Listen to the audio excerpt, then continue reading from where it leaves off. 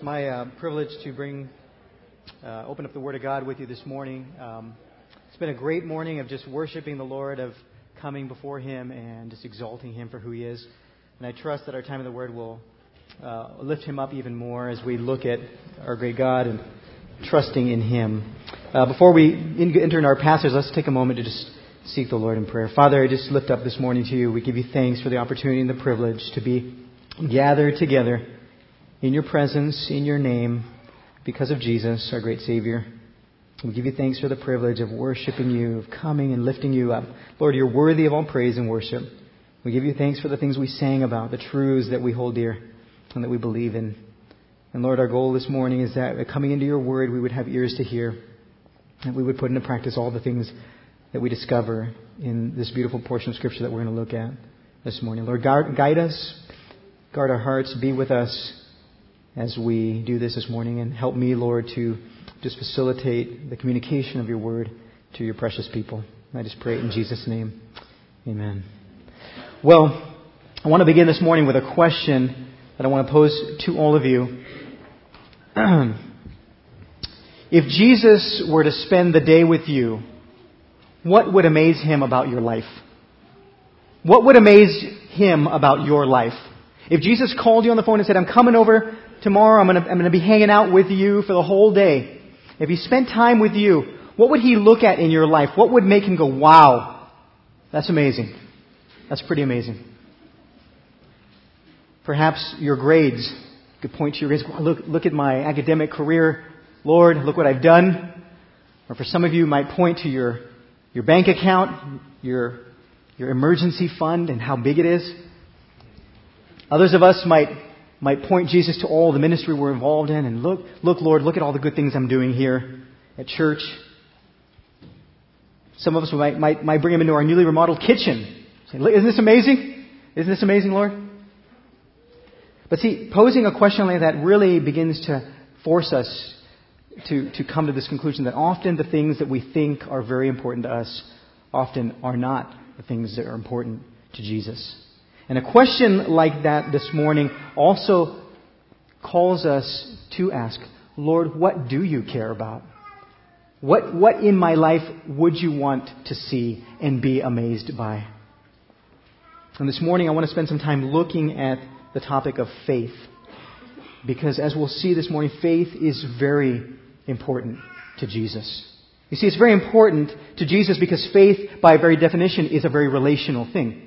It happens between two people, where one person, us, we put our trust into Jesus. We look at Him, we see, we learn more about Him and who He is and all that He's proclaimed and declared, and we believe into this one. And we entrust all of ourselves into Him. Faith, if you want a definition, is a humble dependence and confidence in the person and work of Jesus Christ. A humble dependence and confidence in the person and work of Jesus Christ.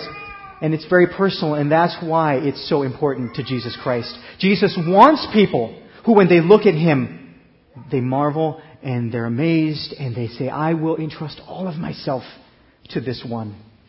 He is worthy to be trusted.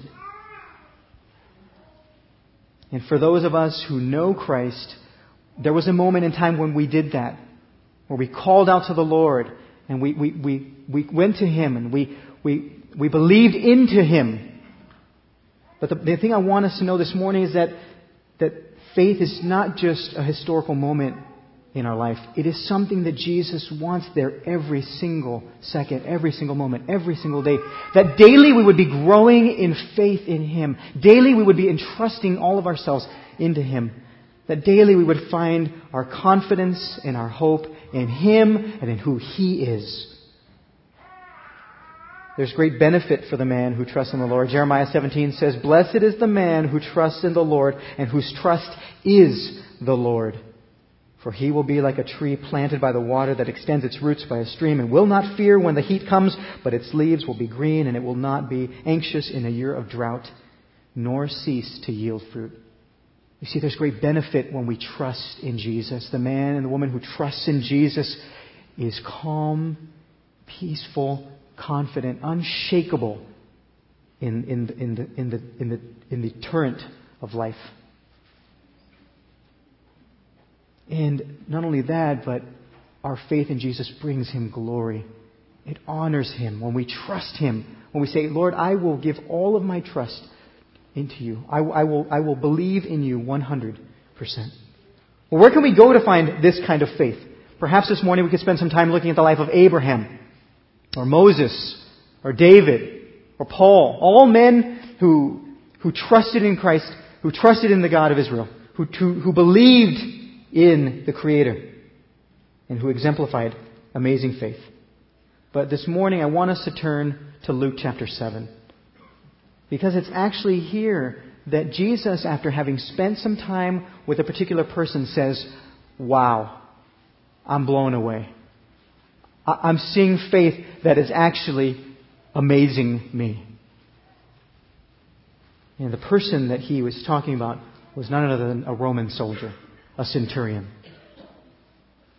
And Jesus is calling us to look at this man and to see his faith and to model it, to pursue faith like this man had. Let's read the text together. Luke chapter 7, verse 1 to 10. He says, when he had completed, that is Jesus, all his discourse in the hearing of the people, he went to Capernaum. And a centurion's slave who was highly regarded by him was sick and about to die. And when he heard about Jesus, he sent some Jewish elders asking him to come and to save the life of his slave. And when they came to Jesus, they earnestly implored him, saying, he is worthy for you to grant this to him. For he loves our nation, and it was he who built us our synagogue. Now Jesus started on his way with them.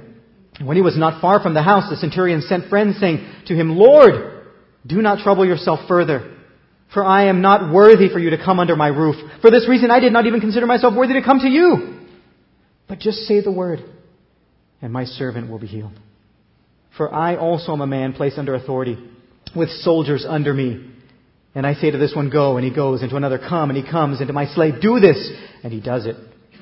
And when Jesus heard this, he marveled at him, and turned and said to the crowd that was following him, I say to you, not even in Israel have I found such great faith. When those who had been sent returned to the house, they found the slave in good health. Jesus, when he saw this man, saw a faith that was unique, a faith that was amazing, and a faith that was great. And so this morning I want us to look at a faith that amazed Jesus. And specifically I want us to look at 4 characteristics of faith that amazes Jesus. 4 characteristics that were part of this man's faith that made Jesus stop and go, wow, this is amazing. I'm blown away. Now, let me just kind of set the stage about our story and where we find ourselves here when we come to Luke chapter 7. Obviously, our main character is the centurion, and he lived in the town of Capernaum. Now, Capernaum is on the northwest shore of the Sea of Galilee, up in Galilee, and this is where we find the centurion. This was his hometown. Also, Capernaum was Jesus' hometown. And Jesus probably made his hometown there for several reasons. One, many of his disciples lived there, including Peter and Andrew, James, John, and even Levi, who would become Matthew, the former tax collector, who lived and worked there as well. But Jesus probably lived in Capernaum because it was a very strategic place from which he could preach the message of the gospel and the kingdom of heaven. In fact, when you look at Capernaum, you notice that the international highway ran through it, connecting several important cities and creating a constant flow of traffic. Indeed, Capernaum was a happening place. And not only was it a very busy place, but it was also a place located on the border between the region governed by Herod Antipas and his half-brother on the other side, Herod Philip. And so, Herod stationed a garrison of Roman soldiers there to protect the peace of that border area and also to enforce the collection of taxes that everybody who went on that road and traveled that way had to pay. And that's why we find our centurion living in Capernaum. He was, without a doubt, he was a Gentile and possibly a Roman working in the Roman army assigned to Herod. So now a centurion was the equivalent of a high-ranking uncommissioned officer, a captain, if you will. And he was in charge of roughly 100 men, hence the word centurion. It's fascinating when you begin to read the scriptures because there's several centurions mentioned in the Bible, and they're always mentioned in a favorable way. And that's because, as we learn from history, centurions were chosen for their position not only because they had proved their bravery and amazing skills on the battlefield, but also because they were men of character and reputation. And indeed, this centurion, as we're going to see this morning, was a man of character and of reputation. But not only that, he was a very powerful man with a lot of authority and a lot of means, since centurions could make anywhere between 20 to 25 denarii a day, about 25 times the day wage. Now, when we come to chapter 7, here's what we encounter. We encounter Jesus coming back from having just preached his most amazing, most famous sermon ever, the Sermon on the Mount. It says, when he had completed all his sayings or discourse or teaching in the hearing of the people, he went back to Capernaum, his town. And here's what we find the centurion doing when Jesus comes back into town. It says, and the centurion, slave, who was highly regarded by him, was sick and about to die. Matthew's account tells us that his servant was lying paralyzed at home, fearfully tormented. I like how Luke puts it in the Greek. He says he was having it badly. Basically, he was having a really bad day, which would be pretty evident seeing as he was about to die. That would be a bad day. But we find the centurion in a life-threatening situation, a very serious situation. What's fascinating, though, as we begin to look at this centurion is just how he responded. Here's a slave, here's a piece of property, someone that could be replaced, and yet we find this master, this centurion, highly esteeming or highly regarding this servant, doing everything that he can to save this man's life. And that word for highly esteemed means he was precious to him. He was dear to him. This is a man that loved his servant. And obviously, the situation was very serious, and the centurion was not willing to ignore it. But he was determined to do something about this. Now, what would he do? We find what he would do in verse 3. And this is where we find the first characteristic of this amazing faith that he had. Notice what he did first. The text records the first thing the centurion did was he heard about Jesus. He heard about Jesus. You see, if we're going to have faith that amazes Jesus, if we're going to have very powerful faith, strong faith in Christ, we need to be like the centurion. We need to be people who are listening to Jesus. We're hearing about Jesus. And Paul makes a very important connection between listening and faith, between hearing and believing. Notice what he says in Romans chapter 10, verses 13 and following. He says, "For whoever will call on the name of the Lord will be saved. How then will they call on him in whom they have not believed? And how will they believe in him in whom they have not heard?" So faith comes from hearing, and hearing through the word of Christ. You see, faith comes through hearing. Specifically, faith comes through hearing about Jesus, that which has been spoken and uttered about him, and that which he himself proclaimed regarding who he was. And we can infer from the text that somehow, some way, this centurion began to hear about Jesus. That somewhere, perhaps either people coming to him and revealing and telling him all that they had heard, or perhaps because they lived in the same town, this centurion had already had interactions with Jesus. He had been there in the crowd to hear and to listen. Now, what would he have heard? What would he have heard? Well, he heard several things. He would have heard a man whose teaching and authority was with clarity, with authority and power, like no one else had ever taught. No rabbi had ever taught in Israel. Perhaps he would have heard about how in the synagogue, there in Capernaum, in his hometown, how a demon-possessed man had been healed and delivered by Jesus, and how a demon had been removed from him and cried out, "This is the Holy One of God!" And how later that day, one of Jesus' disciples, his mother-in-law, had been healed by Jesus. And after that, hundreds probably of people came to the house and were being delivered of a disease and released from demons. Centurion would have possibly heard about how a paralyzed man, had been lowered through the roof of a house there in Capernaum, in his own backyard, and been lowered down and brought before Jesus, and how Jesus had healed that man, and not only healed him, but claimed to have authority to forgive his sins. Perhaps he would have heard about how Levi, a tax collector, that maybe he even knew, because after all, he was there to guard people like him and to make sure that taxes were collected. Maybe he had heard about how Levi had become one of his disciples and how he had a gathering for Jesus and how Jesus there had proclaimed that he came for sick sinners in order to save and deliver them and to be their Savior. And perhaps right before we encounter him in chapter 7, perhaps he had just heard about Jesus' preaching of the kingdom and how to become a kingdom citizen and how Jesus was looking for people who were poor and weeping and broken over their sin and hungry. Whatever he heard, it was here that the centurion came face to face with someone who was very, very extraordinary. And here's the thing. If we're going to have great faith, we need to spend a lot of time listening about Jesus, hearing Jesus. Because, as we've just seen, faith is a very personal thing. And if Jesus is going to be the object of our faith, if we're going to entrust ourselves into Him, then we need to be consumed with Him. We need to be daily coming to His Word to find encouragement there and to be nourished and uplifted by who He is, all of His person and His work. And moment by moment, we need to plant ourselves at the foot of the cross and stare at the gospel and see and hear all that it's proclaiming about God's greatness and who He is and what He's done for us. It's by positioning ourselves in His Word and at the foot of the cross and in the gospel that suddenly Jesus will become the precious object of our faith. If you want to start having faith in Jesus, that's amazing. That's powerful. Then this is where you start. You listen to Jesus. You hear about Him.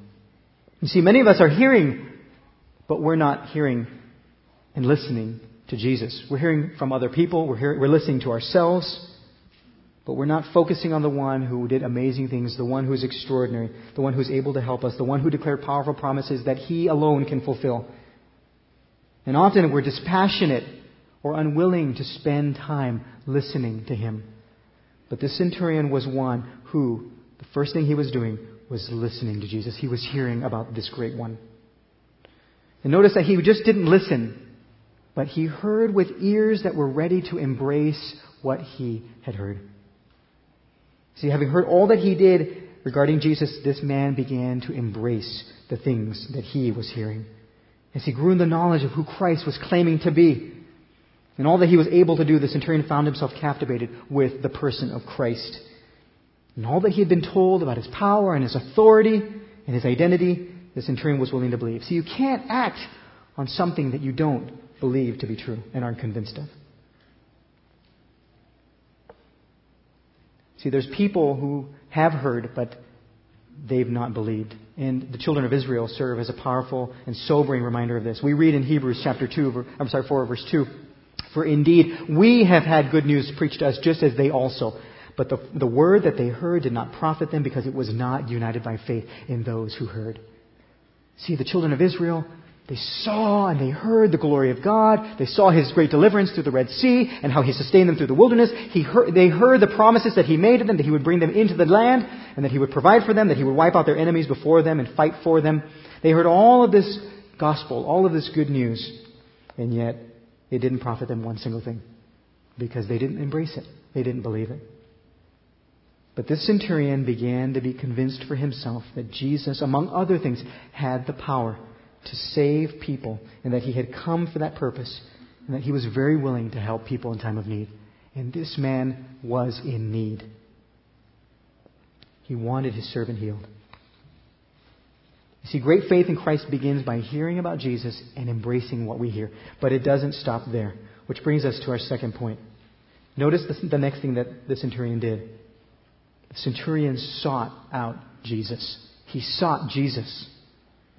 Earlier in the narrative, notice with me, it's pretty fascinating. Earlier in the narrative, Jesus makes a connection between hearing and acting, between listening and doing. In the Sermon on the Mount, towards the end of the sermon, in Luke 6:47, this is what Jesus says. He says, "Everyone who comes to me and hears my words and acts on them, I will show you whom he is like. He is like a man building a house who dug deep and laid a foundation on the rock. And when a flood occurred, the torrent burst against that house and could not shake it because it had been well built. And now Jesus contrasts this kind of person who hears and acts on what he hears with one who has heard but does nothing. He says in the next verse, "But the one who has heard and has not acted accordingly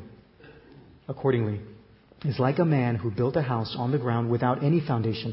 And the torrent burst against it, and immediately it collapsed, and the ruin of that house was great." You see, Jesus is saying that there's only two kinds of people. There's those who hear His Word, they hear about Him, and they act on what they hear. And there are those people who hear about Him and do nothing with what they've heard. Now notice the further connection that Luke is making. Notice in chapter 7, he says, "And after he had completed his sayings in the hearing of the people, he went to Capernaum." And then verse 3, "And when the centurion heard about Jesus." You see, Luke is beginning to distinguish the crowds who, for the most part, heard Jesus but did nothing with what He said, with this man who, after he had heard, he immediately acted on what he had heard. Because he had embraced what he had heard, because he had embraced the person about who he had heard about, he acted based on what he had heard. Notice what the centurion did in verse 3. "And when he heard about Jesus," or after hearing about Jesus, "he sent some Jewish elders asking him to come and to save the life of his servant." You see, the centurion went to who he thought were the most righteous, the most prominent men that he could find, the equivalent of the mayor and the city council of Capernaum. And he asked them if they would go and make a request of Jesus that He would come and save this dying servant. And it's interesting yet not surprising that the centurion did what he did. He enlisted the people that he thought were the most righteous. He looked at himself and didn't think he was righteous at all. So he looked around and he said, "Where can I find the most righteous people? And so if I find the most righteous people, then maybe they, in their appeal, will provide the highest chance that Jesus might come and agree to heal this one." What's amazing and noteworthy is what the centurion did. He sought out Jesus.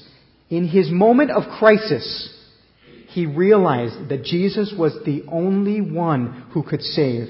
And so he reached out to Him. He called out to Jesus, calling on Him to do what only He could do.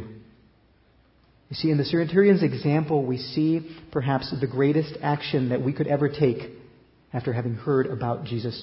And that is to run to Him, to seek Him above anyone else, to call out to Him believing that He is the only one that we can put our complete confidence in, our complete hope in.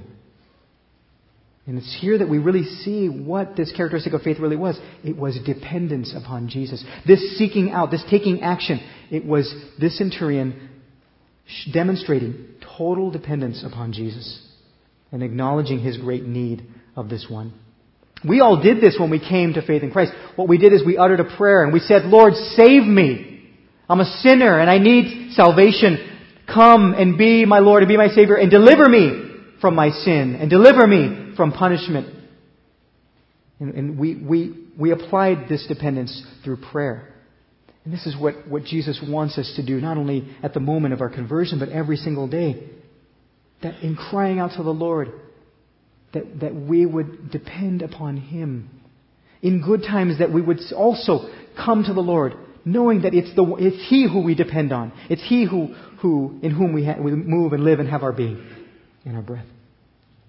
He's the one who sustains us, and so we depend on Him. And even in bad times, I know for me in difficult times, often the ones I run to are people in the church or my spouse or family members.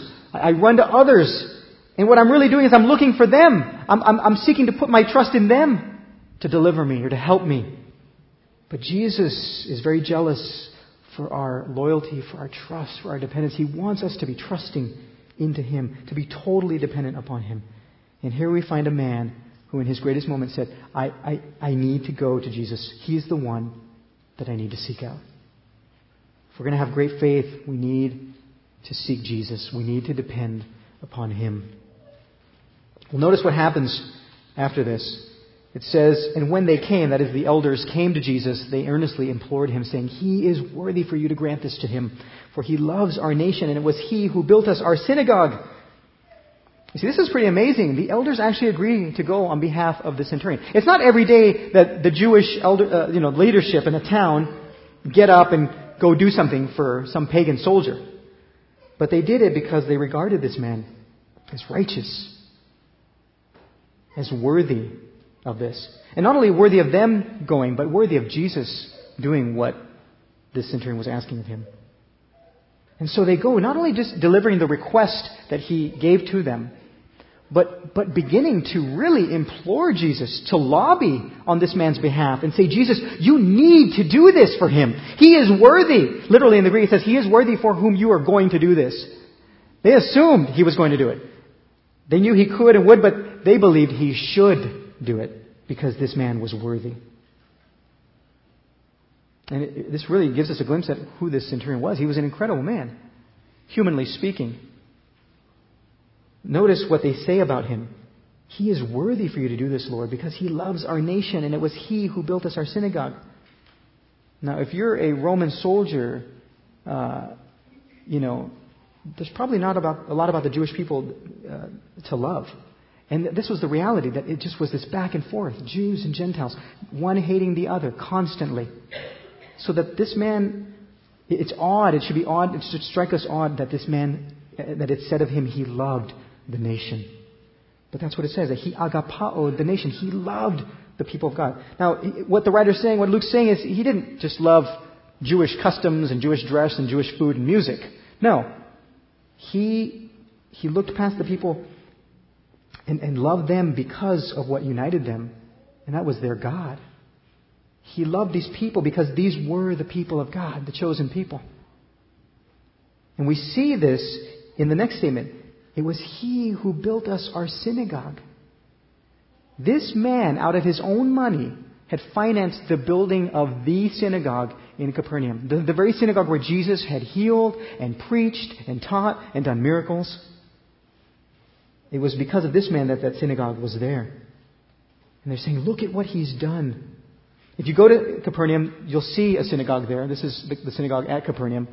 Now, this is not the synagogue that the man built. This was built about 200 years later, after Jesus' time. But what's amazing about the synagogue is that it actually sits, and you can see it a little bit in the picture there, it actually sits on the foundation stones, or the plans, the original plan of the previous synagogue that this man had participated in building and financing.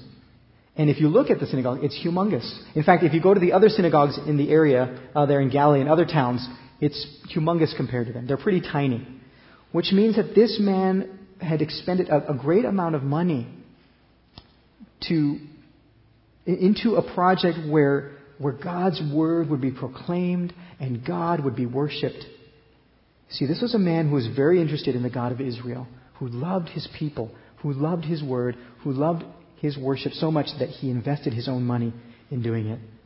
But I want you to notice just the contrast between his approach and that of the elders. Here's a man who, despite all of these good things that he had done, did not consider himself worthy to even come to Jesus. And yet these elders, not only did they see him as righteous, but they said, because of this righteousness, Jesus, you owe it to him. And here we see kind of the philosophy of Judaism and how it worked with this obligation and the system of works and merit. You owe it to this man to do this, Jesus. You ought to do it. Well, what happens next is pretty amazing. It says, now Jesus started on his way with him. In Matthew 8:7, it says, I will come and heal him. Jesus had already declared, I'll do this. I'll come. I will heal him. He didn't say, no, you know what? I don't heal anybody but Jews. I don't heal anybody but Jews. Or he didn't say, you know what? I'm not going to come because you think I owe it to this guy. And I'm nobody's genie or maid. And so I'm not going to come. You see, Jesus was more than willing to come in spite of what really was a very arrogant appeal on behalf of these elders. And as we'll see, Jesus didn't do it because he felt obligated to them or to the centurion. He did it because he was responding to the centurion's faith. You see, here we see just the beauty of Jesus' character, how faithful and long-suffering and gentle and kind Jesus was. And everything in the story is going amazingly well. This is pretty amazing. The centurion is getting what he so desperately desired. Jesus Christ is headed to his house to heal his servant. But as Jesus comes closer, something begins to happen in the mind and the heart of the centurion, which brings us to the third characteristic of his amazing faith. The centurion was humbled before Jesus. The centurion was humbled before Jesus. We already got a glimpse of this humility in the way that he did not go to Jesus personally. You got to understand this man. He had total power and authority in this town. He could have sent a soldier and ordered Jesus to come and appear before him, as Pilate would later do to Jesus. But he already understood enough about who Jesus was that despite his own position, despite his own authority, he respected and esteemed Jesus and felt very humbled in light of him. And here's where we really see the heart of this man and the quality of his faith. We see his humility. Look at what he says next.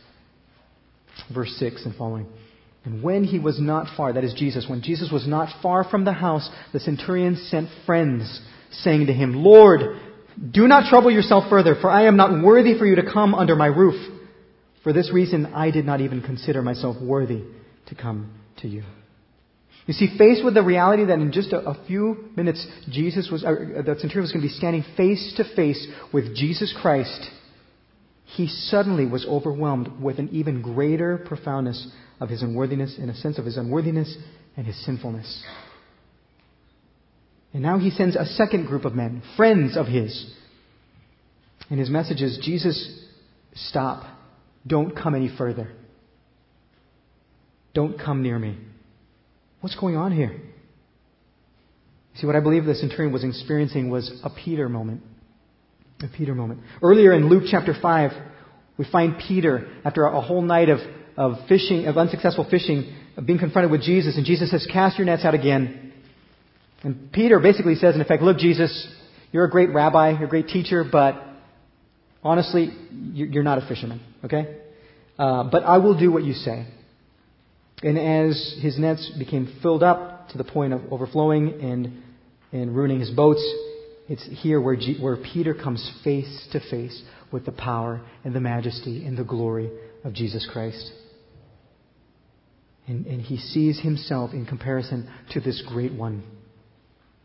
That compared to Jesus, Peter is simply just a wicked, unbelieving fisherman. And his only response is, Lord, go away from me, for I'm a sinful man. See, this is what the centurion was experiencing. And as Jesus comes closer, he says, Lord, I didn't even consider myself worthy to come to you, but I'm not fit for you to even come under my roof. Stay away. Don't come any closer. What amazing humility. Here's a man who had done all these righteous acts and all these righteous deeds, and yet he does not hold on to any kind of self-righteousness. And here's a man who had all this ability, all this power, all this authority, and yet he doesn't hold on to any kind of independence. You see, often we don't have faith in Jesus because we're trusting in ourselves. Instead of being humbled like he was, we're looking to our position and our abilities, whether that's our job, whether that's our salary and how much we make and how much we have in the bank, how physically strong we are and healthy. We look at all the things of our position and our ability, and we say, I will trust in myself. I will exercise independence from God. I don't need Him to get through this, whatever I'm facing. I have in and of myself what I need. And often we do that, and by putting faith in ourselves and our abilities, we become independent from God. Or other times, and for others of us, we look at all our good deeds. We look at the ministries we're involved in. We look at the things that we've accomplished for God. And we begin to hold up all these righteous acts. And we begin to put our faith in them. And we say, look, I am righteous before God. And I can get myself through this life. I can be my own Savior. And not only that, but I can, with my righteous acts, I can come to God and I can make any demand of Him that I want. I can say, look at this. Because I've done this for you, Lord, you need to give me this and this and this. But the amazing thing is that this centurion did neither of those things. When he was confronted with Jesus, all he saw was the fact that he was nothing. It's this kind of humility that will produce amazing faith in Jesus as we stop trusting in ourselves and are humbled and instead have nowhere else to look but to the one who is amazing, who is so set apart, so different than us, so much greater. You see, our pride, our trust in ourselves is the greatest roadblock to faith in Jesus Christ. And humble people like this centurion, they see themselves as small because they see Jesus as so great. Which brings us to our final characteristic of this man's amazing faith. And that is this, that the centurion embraced Jesus as Lord. He embraced Jesus as Lord. Notice what the text says. Lord, do not trouble yourself further. He cried out to him and acknowledged him as Lord. And even though this word kurios can mean an owner of land and thus a master in that way, or a master over people, in charge of people, I believe, and it's evident, and as we'll see, it'll be evident from the text, that he was looking beyond that definition. And when he looked at Jesus, he saw one who had divine lordship, who was the omnipotent God of the universe. Notice what he says. He says, Lord, do not trouble yourself any further. Stop. Stop troubling yourself. But just say the word, and my servant will be healed. For I also am a man placed under authority, with soldiers under me. And I say to this one, go, and he goes, and another, come, and he comes, and to my slave, do this, and he does it. You see, the centurion believed that Jesus had incredible power, and that simply by speaking, he could command away the sickness. That from the mouth of Jesus there was power over life and death. And further, he was convinced that Jesus could speak healing into existence without even being present with the slave, without having to touch him or administer some kind of medicine to him. That the very words of Jesus were where the power was to be found. He says, just say the word, and my servant will be healed. And this is because the centurion saw that Jesus was a man of authority. He would have heard about this earlier in his interactions and having heard about Jesus. Notice what Luke 4:32 says. And they were amazed at his teaching, for his message was with authority. In verse 36 it says, and amazement came upon all of them, and they began talking with one another, saying, what is this message? For with authority and power he commands the unclean spirits, and they come out of him. And even in Luke 5:24 we read something similar.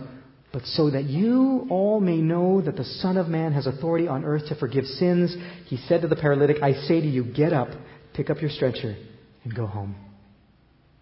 You see, this Son of Man, this was Jesus, the Son of Man, the very same Son of Man that Daniel saw in a vision where he said, and behold, with the clouds of heaven, one like a Son of Man was coming, and he came up to the Ancient of Days, that is God, and was presented before him. And to him, the Son of Man, was given dominion and glory and a kingdom, that all the peoples and nations and men of every language might serve him. His dominion is an everlasting dominion, which will not pass away. And his kingdom is one which will not be destroyed. You see, the centurion understood that Jesus had been given divine and absolute authority over all of creation by the God of Israel. And that whereas he was simply just a captain over 100 men, who still had incredible power and could tell people, do this, and it would get done. That Jesus was the king with a kingdom and a dominion over all things, both seen and unseen. And to the centurion, Jesus was indeed the Lord of hosts, the Lord of armies, whose angels did anything and everything that he commanded. You see, when the centurion embraced Jesus as Lord, this is the Lord that he embraced. And it's here that we see, out of this embracing of Jesus as Lord, this characteristic of faith that's so important, and that is confidence in Jesus. As the centurion looked at this one who had total authority, total power, total dominion, total glory handed to him by the Ancient of Days, he saw one into whom he could put all of his confidence in. That if Jesus just said it, it would be done. And so he says, Lord, do not trouble yourself further. Just say the word. And literally in the Greek, and my servant must be healed. It will happen. It's got to happen. I believe it will happen.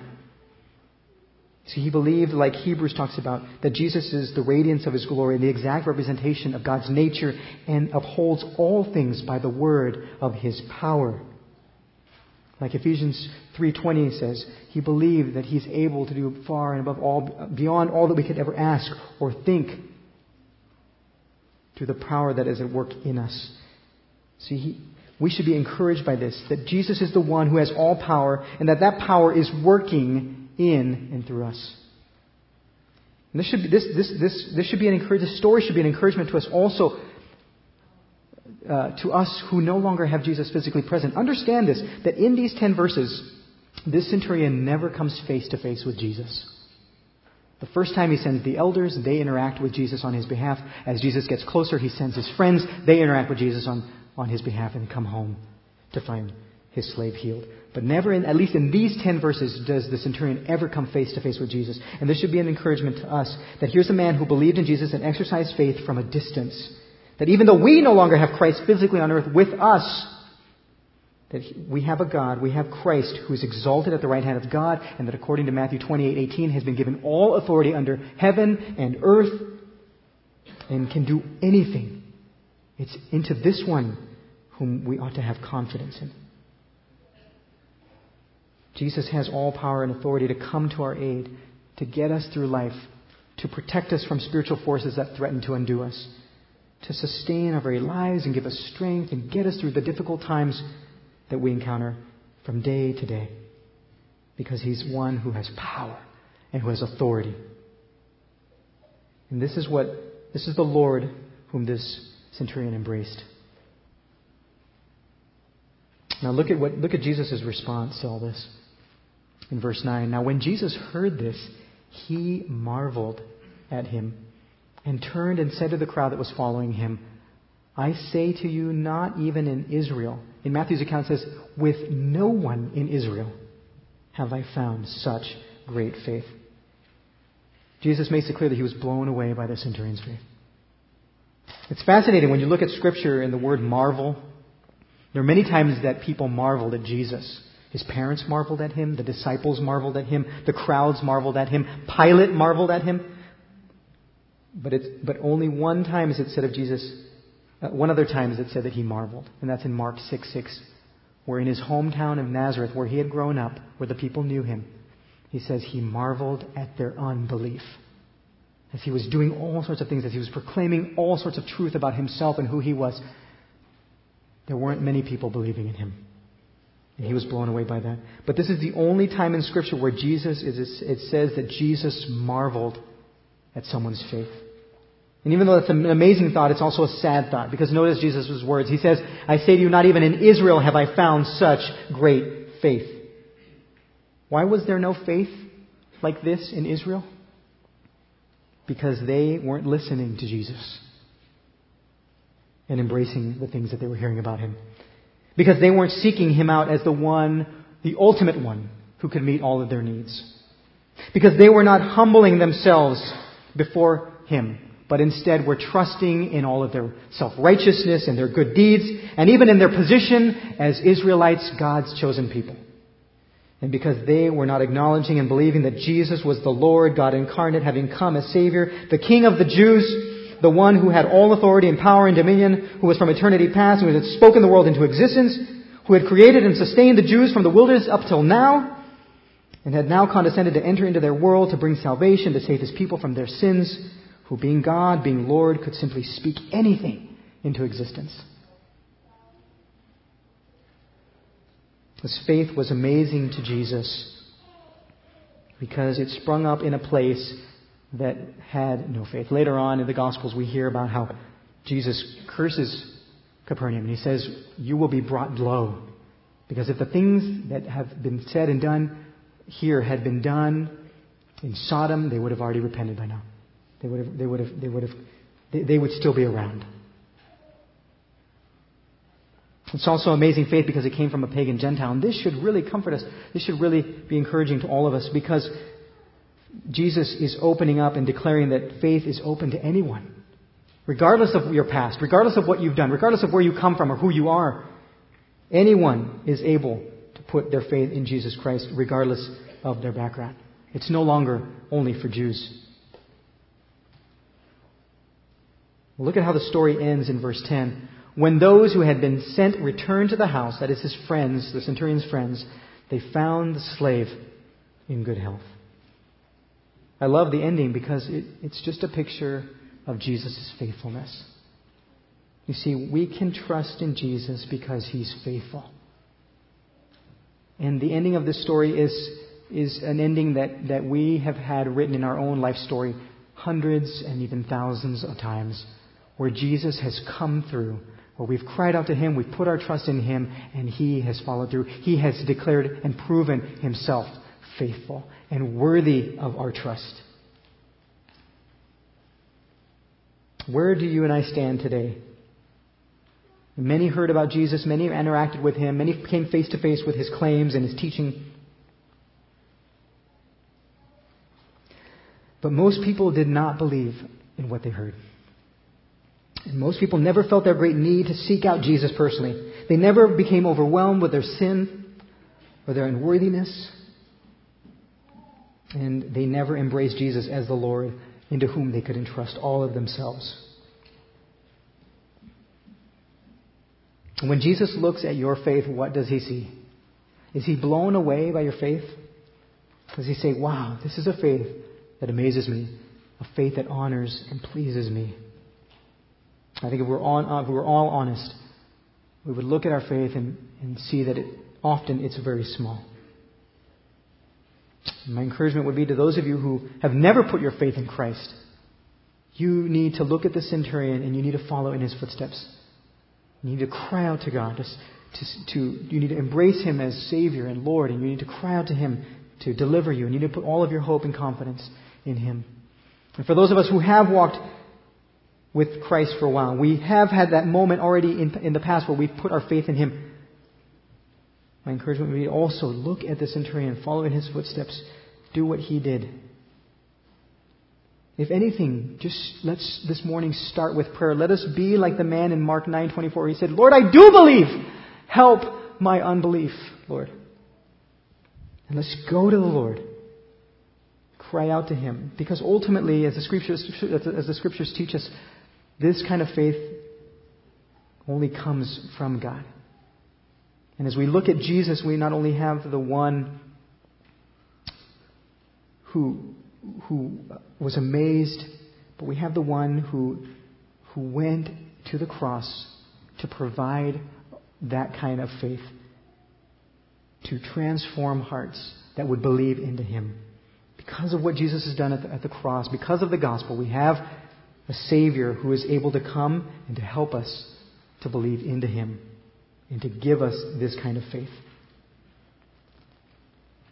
I pray that all of us would walk away this morning just longing to believe into Jesus like this, to longing to entrust all of ourselves into Him, and having an unshakable confidence in who He is and the fact that He can do anything. He's worthy of all of our trust. Well, let's pray, and as we pray, let's prepare our hearts to worship the Lord with our giving. Join me. Lord, I just pray that You would help all of us, Lord, as we look at our own hearts, as we look at our own lives, as we look at the faith that we exercise on a daily basis. All of us would say we fall short. We don't believe as we ought to. Often, Lord, it's because we're not spending time listening to You. Often it's because we're not depending upon You, but we're running to other people or other things, putting our trust in them. Often it's because we're believing in ourselves. We're looking to our own righteousness, or our own position, our accomplishments, our status. We're trusting in ourselves, Lord, instead of You. We're not humbled before You. And often it's because we're not putting all of our confidence in the God that You are, the God who has amazing power and authority and dominion, and who can do anything, and who has proven Himself faithful time and time again in our lives. Lord, help us to trust in You. Help us to trust in the person and work of Jesus Christ, that You might be lifted up, that You might be glorified. We pray all this in His precious name. Amen.